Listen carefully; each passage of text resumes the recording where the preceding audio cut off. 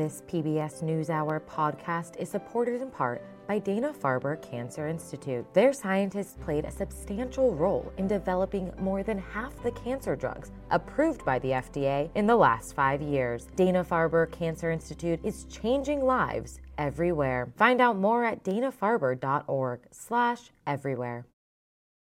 For more on the humanitarian situation in Gaza, we turn to Jeremy Konyndyk. He's the president of Refugees International. That's a global humanitarian organization. He previously served in the Biden administration as executive director of USAID's COVID-19 task force. Thanks for coming in. My pleasure. This incident in Gaza City, as we saw in Nick's report, Israeli forces firing on a crowd of Palestinians waiting for aid. At least 100 people were killed. It's not clear how many people were killed from gunfire or in the ensuing panic. What more can you tell us about what transpired and really what contributed to it? Well, one thing that I think is really notable here is that the traditional humanitarian organizations seem not to have been involved at all. So this did not involve the UN Relief and Works Agency or other UN bodies that are normally involved in coordinating major distributions. This seems to have been organized more by the Israeli government. It was secured, as Nick reported, by Israeli tanks. That's not typical of a humanitarian distribution, and it suggests this is Israel trying to find some other ways to show that they're doing something without actually working with the humanitarian capacity that exists in the territory. The UN says a quarter of Gaza's population is one step away from famine, infants dying from starvation. Your team was just on the ground there. What did they encounter and what did they witness about really the unspeakable devastation there?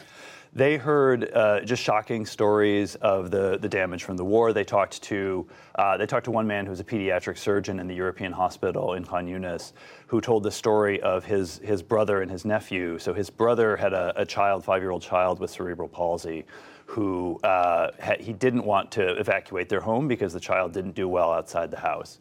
Their house was raided by the IDF. Both of the parents were killed, and the child's older brother then had to drag him overnight to the hospital. The 5-year-old had caught shrapnel in the face. He ended up losing his eye. It is just all of these stories of incredible deprivation, incredible harm to civilians, and really, as we saw with the report today, to all appearances, really indiscriminate military action by the IDF. The Biden White House is considering airdropping aid into Gaza, given the dire need and the slower pace of land deliveries.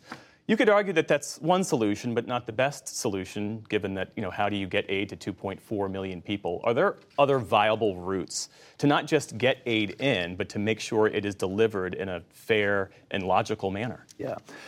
So when I served previously in the Obama administration and led disaster response there. So I used to coordinate airdrops like this, and we only used them when we had absolutely no other option because they're the worst way to get aid in. They cost a lot of money, they are difficult to mount logistically, and they get very little volume in.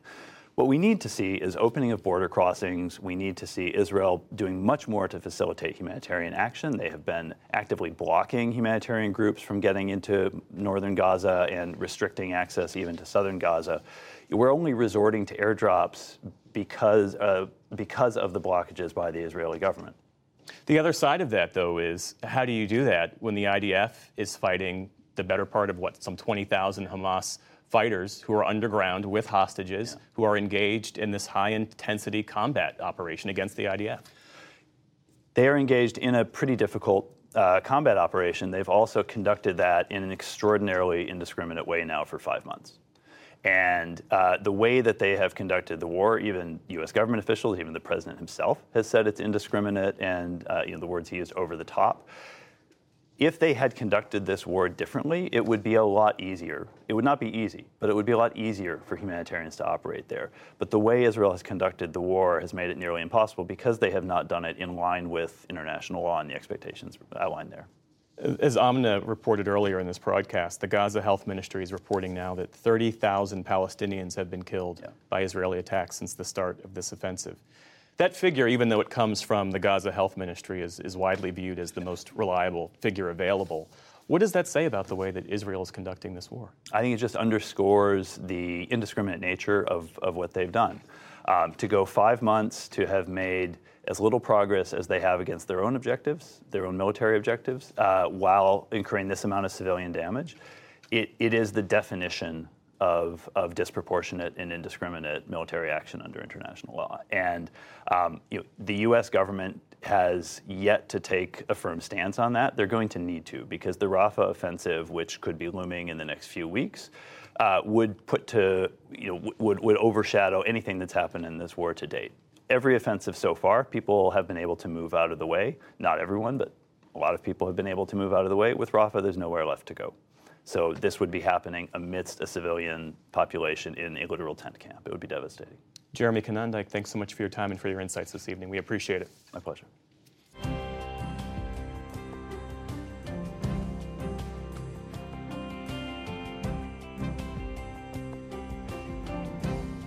This PBS NewsHour podcast is supported in part by Wondery. In the decades before the Civil War, slavery's grip on America tightened, but soon a diverse group of abolitionists, both black and white, began to construct a clandestine path to freedom for the enslaved. The Underground Railroad. Fugitive slaves and anyone helping them faced terrible violence and even death if caught. But for those brave enough to risk the journey, the Underground Railroad offered a path to the northern states and Canada, where their freedom was assured. Hosted by Lindsey Graham, Wondery's podcast American History Tellers takes you to the events, times, and people that shaped America and Americans, our values, our struggles, and our dreams. Follow American History Tellers on the Wondery app or wherever you get your podcasts. You can binge this season American History Tellers, The Underground Railroad, early and ad-free, right now on Wondery Plus.